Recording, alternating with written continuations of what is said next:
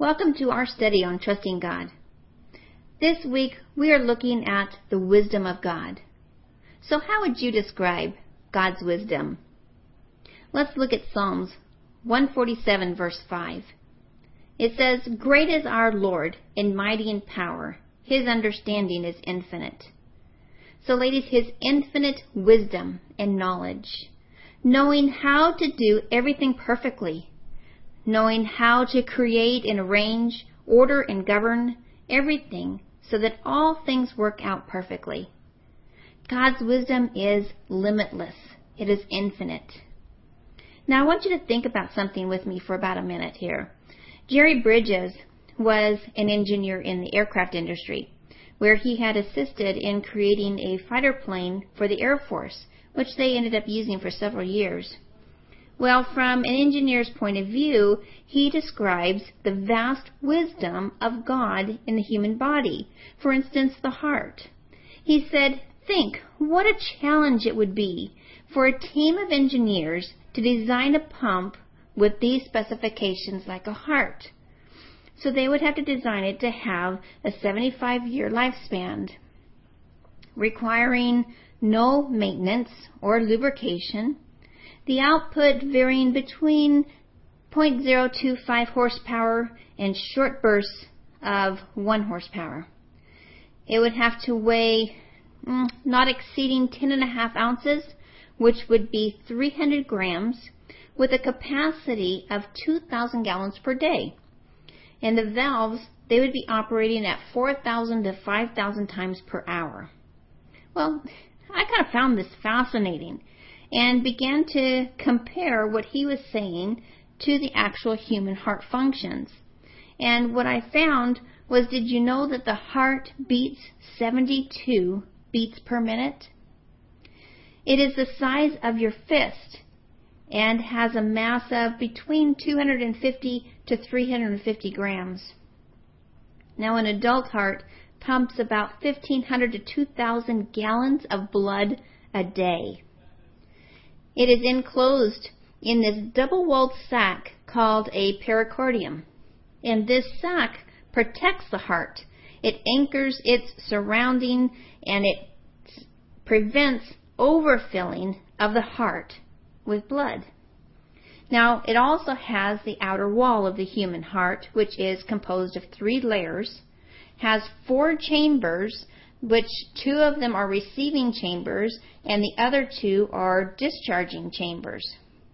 Now, the blood is prevented from flowing backwards by 4 valves. And now the function of the right side and the left side of the heart are different. The right side is to collect deoxygenated blood in the right atrium pumped into the lungs. This is so that the carbon dioxide can be dropped off and oxygen picked up. And then the left side, it collects the oxygenated blood from the lungs into the left atrium, which ends up being pumped out via the aorta. And this is a whole process. And I mean, there is even more involved in the heart that I haven't even mentioned here. But it all has a certain function and it just runs like clockwork. What an awesome God we have. This is just one organ, just the heart alone, that is sustaining us in our body. Think about God's power. Think about His wisdom in just creating the heart alone, let alone the rest of the body. Ladies, we are fearfully and wonderfully made, aren't we? As it says in Psalms 139, verse 14. Not only did God create us, but all creation is like an art gallery in which God displays the splendor of His wisdom. Let's turn over to Jeremiah chapter 10 and look at verse 12. It says, "He has made the earth by His power. He has established the world by His wisdom, and has stretched out the heavens at His discretion." And then turn over to Psalms 104, and let's look at verse 24. It says, "O Lord, how manifold are your works! In wisdom you have made them all. The earth is full of your possessions. In all the works of nature, let your mind dwell upon the glorious wisdom of God. Consider the beauty and the fragrance of the flowers, the exquisite nature of the butterfly. Did you know that there are actually 700 varieties of butterflies and 8,000 varieties of moths in the United States and Canada alone? Ladies, take time to gaze upon the wonderful works of nature as you see the glorious wisdom of God unfold before you. All that God does or allows in all of His creation will ultimately serve His glory. The best possible end of all of God's actions is ultimately His glory. John Piper said in his book, Desiring God, the chief end of God is to glorify God and enjoy Himself forever. Ladies, let's turn over to Romans chapter 11 and let's look at verse 36. It says, For of Him and through Him and to Him are all things, to whom be glory forever. Amen. And then over in 1 Corinthians chapter 10, verse 31, it says, Therefore, whether you eat or drink, or whatever you do, do all to the glory of God. And then finally in Revelation chapter 4, verse 11, it says, You are worthy, O Lord, to receive glory and honor and power, for you created all things, and by your will they exist and were created. When we glorify God in our lives, we are giving Him full honor and praise in our lives, trusting Him in all of our circumstances, the good and the bad. You remember Gideon's army from last week, how God reduced Gideon's army to 300 soldiers who fought against 135,000 trained soldiers. It was God who received the honor and the glory for that victory, right? God's infinite wisdom is displayed in bringing good out of evil, beauty out of ashes. It is displayed in turning all the forces of evil that rage against His children into good for them. The good that God works for in us is the conformity to the likeness of His Son, as we see in Romans 8:28 and 29.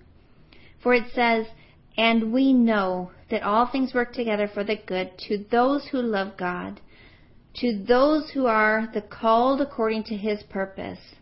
For whom He foreknew, He also predestined to be conformed to the image of His Son, and that He might be the firstborn among many brethren.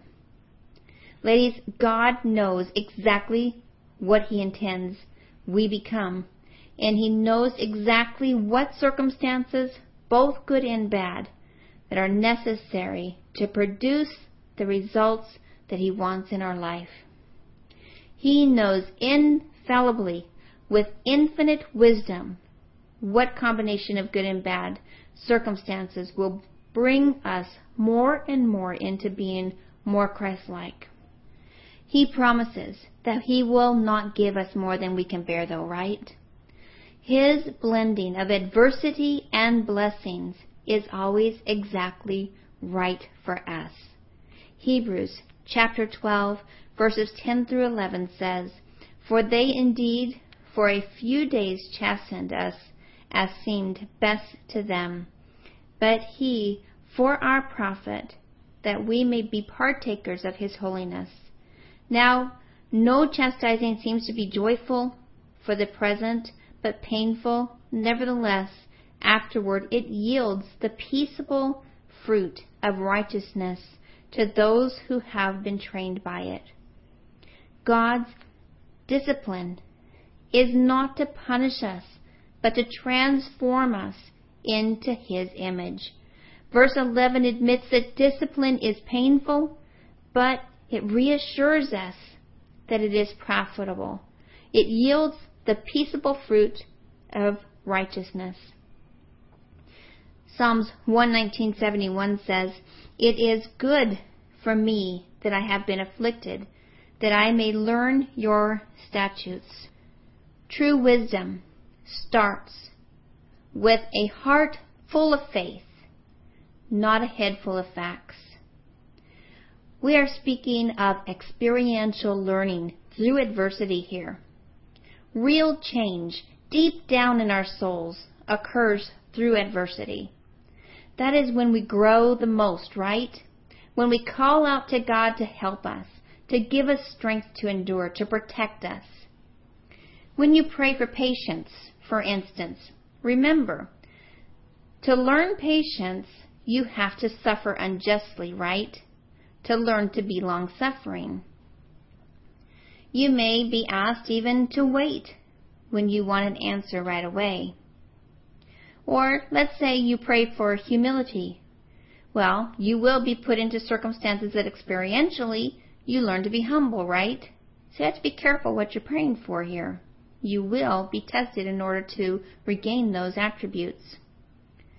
God, in His infinite wisdom, knows exactly what adversity we need to grow more and more into the likeness of His Son. He not only knows what we need, but when we need it and how best to bring it to pass in our life. Most of the time, we don't see the results of the adversity while we're going through it, do we? And sometimes we don't even see it afterwards. Some maybe a little bit further down the road, we can look back and say, oh, okay, I see why now I went through that adversity.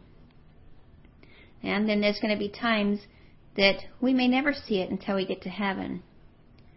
I'm sure Joseph didn't see the sovereign hand of God working every step of the way in his life while his brothers threw him in the pit, or when he was sold into slavery and imprisoned under false allegations. But once he became Prime Minister of Egypt and able to help his family, he could see God's plan unfold before him.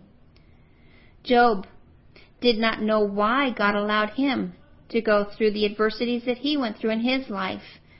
And when Job came to the point where he said in Job 34:9, "For he has said, it profits a man nothing that he should delight in God."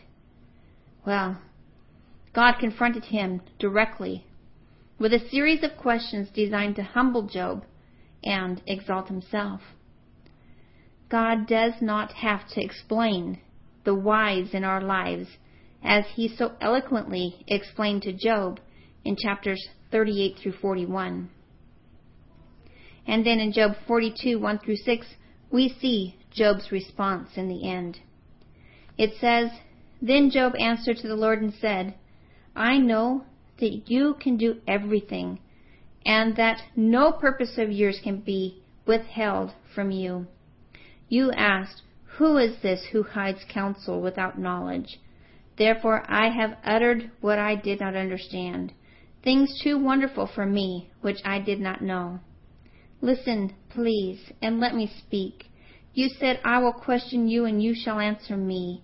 I have heard of you by the hearing of my ear, but now my eye sees you. Therefore I abhor myself and repent in dust and ashes." Ladies, Job's fear of the Lord. And when I talk about his fear, I don't mean a trembling. I mean a reverence for Him, to stand in awe of Him. This fear of the Lord had grown in Job. Job now had an experiential knowledge of God's wisdom. He now knew God personally, not just a head knowledge, but he had a heart knowledge. When it said, my eye sees you, he's talking about his heart. His heart now sees God. Notice in Proverbs 9, verse 10, also Psalms 111, verse 10, and then in Proverbs 1:7, that they all state that the fear of the Lord is the beginning of wisdom. Let's turn to those. Proverbs 9:10 says, "The fear of the Lord is the beginning of wisdom, and the knowledge of the Holy One is understanding." And then look back a couple chapters and look at chapter 1, verse 7. And it says, the fear of the Lord is the beginning of knowledge, but fools despise wisdom and instruction. And then flip over to Psalms and look at 111, verse 10. It says, the fear of the Lord is the beginning of wisdom, a good understanding, having all those who do His commandments, His praise endures forever. Ladies, when we fear God and learn more about Him, we learn to appreciate what He has done for us in our lives, don't we? He wants us to know Him experientially, not just have a head knowledge of Him. God uses the very circumstances around us to help shape and mold us into what He wants us to be. Our afflictions and adversities that we go through is for a purpose, and God will fulfill that purpose according to His will. Job was humbled before the Lord through all of his adversities, through all of his afflictions. He grew into a deeper relationship with God, didn't he? The Apostle Paul was given a thorn in his flesh to keep him from being prideful. And Satan, he thought that would thwart Paul's ministry. But instead, it humbled Paul, and he gave all honor and glory to the Lord. How many of you know of Adolf Merkel? He was a German billionaire who devoted his whole life to building up the family business. A drug company originally founded by his grandfather in 1881 that was passed down generation to generation. When Adolf inherited it, he built up the pharmaceutical business and diversified it into 120 different companies. He was actually ranked the 94th richest man according to Forbes magazine. Well, earlier this year, Adolf Merkel committed suicide after taking a huge loss on VW stock. They say he lost millions. He had to negotiate a loan and he had to sell part of his empire. Well, some were saying that he committed suicide because he was losing his empire and he couldn't stand the loss. But some of his friends say he lived a modest life in Germany, that he didn't have servants and bodyguards. In fact, he cycled to work on a 15-year-old bike for most of the time. But when the weather was bad, he drove a 4-year-old VW. He would stop even off and have a drink with the locals. He lived in a very modest home. So what made this billionaire one morning put on his coat, kiss his wife, and say he had to go to the office for a while, and then drive to a railway embankment near his home, lay down on the frozen tracks, and wait patiently for a train to come and end his life? Well, some commentators said that it was pride. That even though he had taken a huge loss, his empire was so diversified that he would be okay. Yes, he would have to sell off some of his empire and negotiate a loan, but he would be okay. When he negotiated a loan, he was told that his son would have to step down from the CEO position. Now remember, this was a family business passed down from generation to generation. And Adolf Merkel felt it was his duty to pass the torch on to his children as his most important role of his life.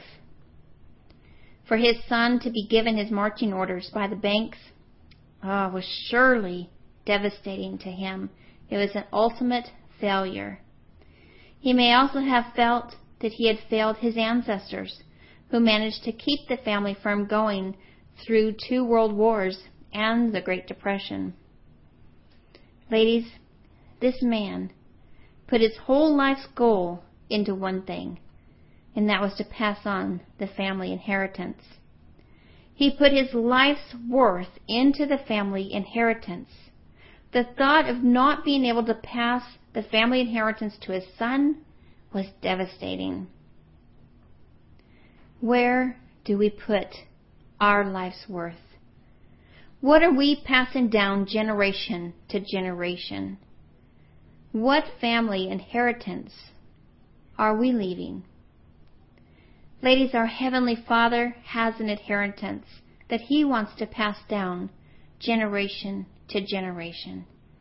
Adolf Merkel gave his life because he couldn't pass on a family inheritance, and he wasted his life. But Jesus Christ, He gave His life freely so that we can take part in the family inheritance. What an awesome God we have. Ladies, in these times of financial struggles, we have to remember that it's not about the things that we have. It's not about how much money we lose. It's about who we put our faith in. Who do we trust in our life to meet our needs? God is in control of every aspect of our life, and we need to be looking through His eyes and not the eyes of circumstances. We need to stop asking why. We need to stop focusing on the reasons for our difficulties and seek what God is trying to show us through the adversity. We need to learn to trust God when He doesn't tell us why things are happening around us. When we don't understand what is happening, we need to know and trust God that He wants what is best for us. Not what we think is best for us, but what He knows is best for us. Let's turn over to Isaiah chapter 55 as we look at verses 8 through 10. It says, "For my thoughts are not your thoughts, nor are my ways your ways, says the Lord. For as the heavens are higher than the earth, so are my ways higher than your ways, and my thoughts than your thoughts. For as the rain comes down and the snow from heaven, and do not return there, but water the earth, and make it bring forth and bud, that it may give seed to the sower and bread to the eater." This has been a really long winter this year. And the ground, it seems to be saturated with water, doesn't it? There is flooding and destruction. But who is in control of the weather? God does. And we have to trust that He knows the destruction that is happening. He knows our concerns. He knows the answer to the question why. It is not for us to question, but to seek His will and purpose. Sigmund Freud said, "Just as a cautious businessman avoids investing all his capital in one concern, so wisdom would probably admonish us also not to anticipate all of our happiness from one quarter alone." Ladies, if we are to experience peace in our souls in times of adversity, we must come to the place where we truly believe that God's ways are simply beyond us and stop asking Him why.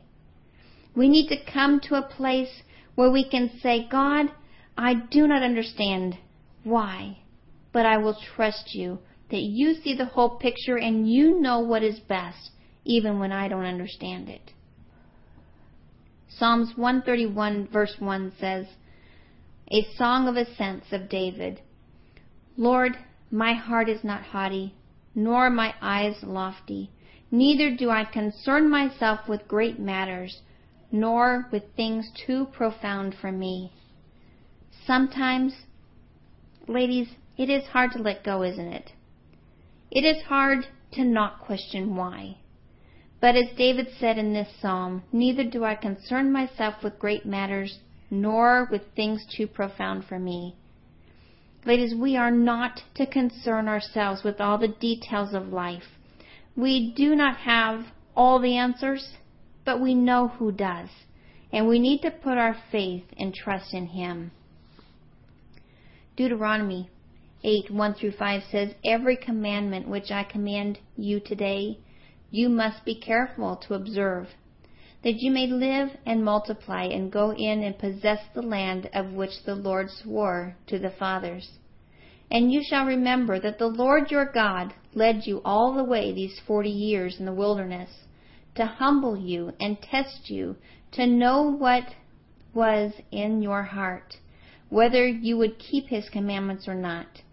So he humbled you, allowed you to hunger, and fed you with manna, which you did not know, nor did your fathers know, that he might make you know that man shall not live by bread alone, but man lives by every word that proceeds from the mouth of the Lord. Your garments did not wear out on you, nor did your foot swell these 40 years.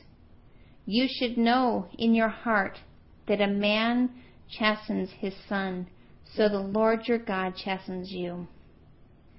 God taught the nation through his divine providence, didn't he?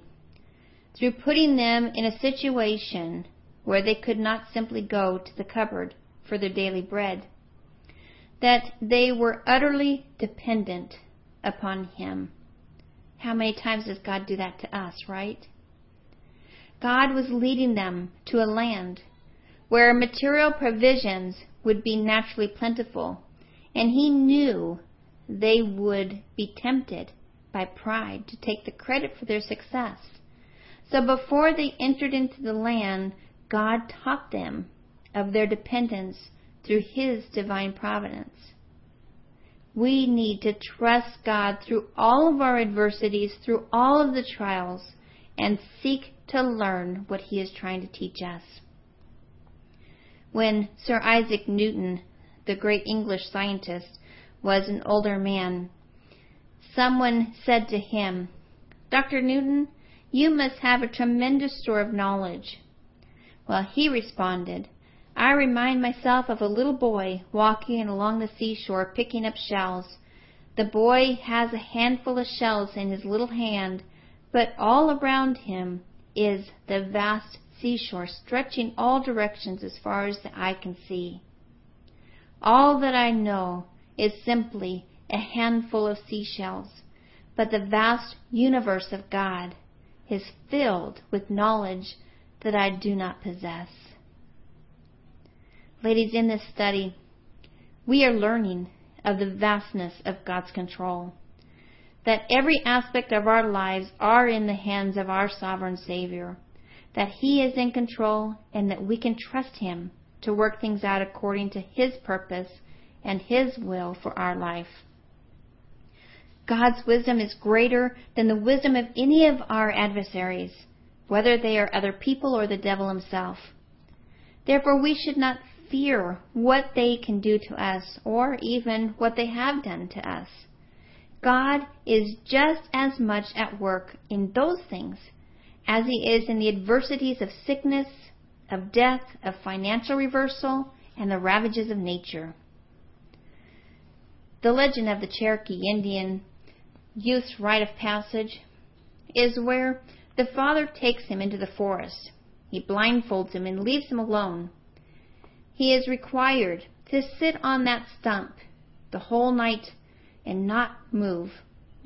He cannot remove the blindfold until the rays of the morning sunshine shines through it. And once he survives the night, then he is a man. He cannot tell any of the other boys of his experience because each of those boys has to discover it for himself in order to become a man. So here the father is. He puts the blindfold on him, sits him on the stump, and leaves him alone.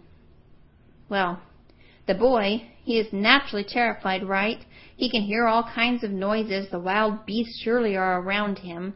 The wind is blowing the grass and the earth and is shaking that stump. And he just sits there stoically, never removing that blindfold, because he knows that this is the only way that he can become a man. Well, finally, after a horrific night, the sun begins to shine through that blindfold.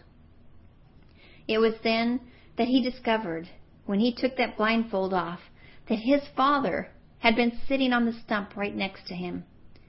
He had been there watching the entire night, protecting his son from harm, but the son didn't know it. We too, ladies, are never alone.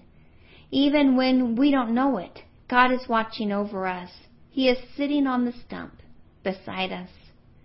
And when trouble comes, all we have to do is reach out to him, right? Ladies, just because you can't see God doesn't mean that he's not there.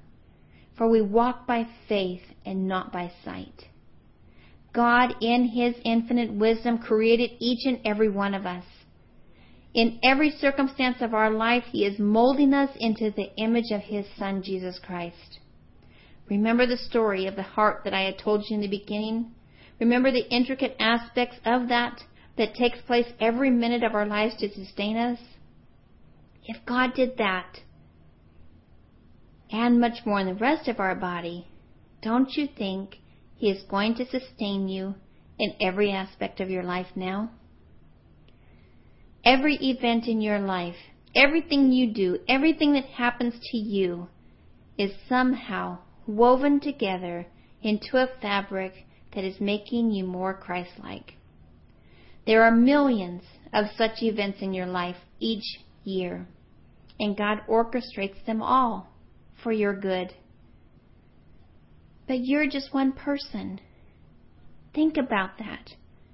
No one knows how many true Christians there are really in the world, but let's just assume about 1 billion for argument's sake here. 1 billion out of 6 billion people. Now, multiply that number by 1 million of events occurring in each believer's life every year, and you see the sheer magnitude of God's work. Only God could do that, and he chose you to be his child. Ladies, we serve an awesome God. Next week, we're going to be looking at Lesson 8 as we cover chapters 9 and 10 as we look at God's love. Until then, God bless.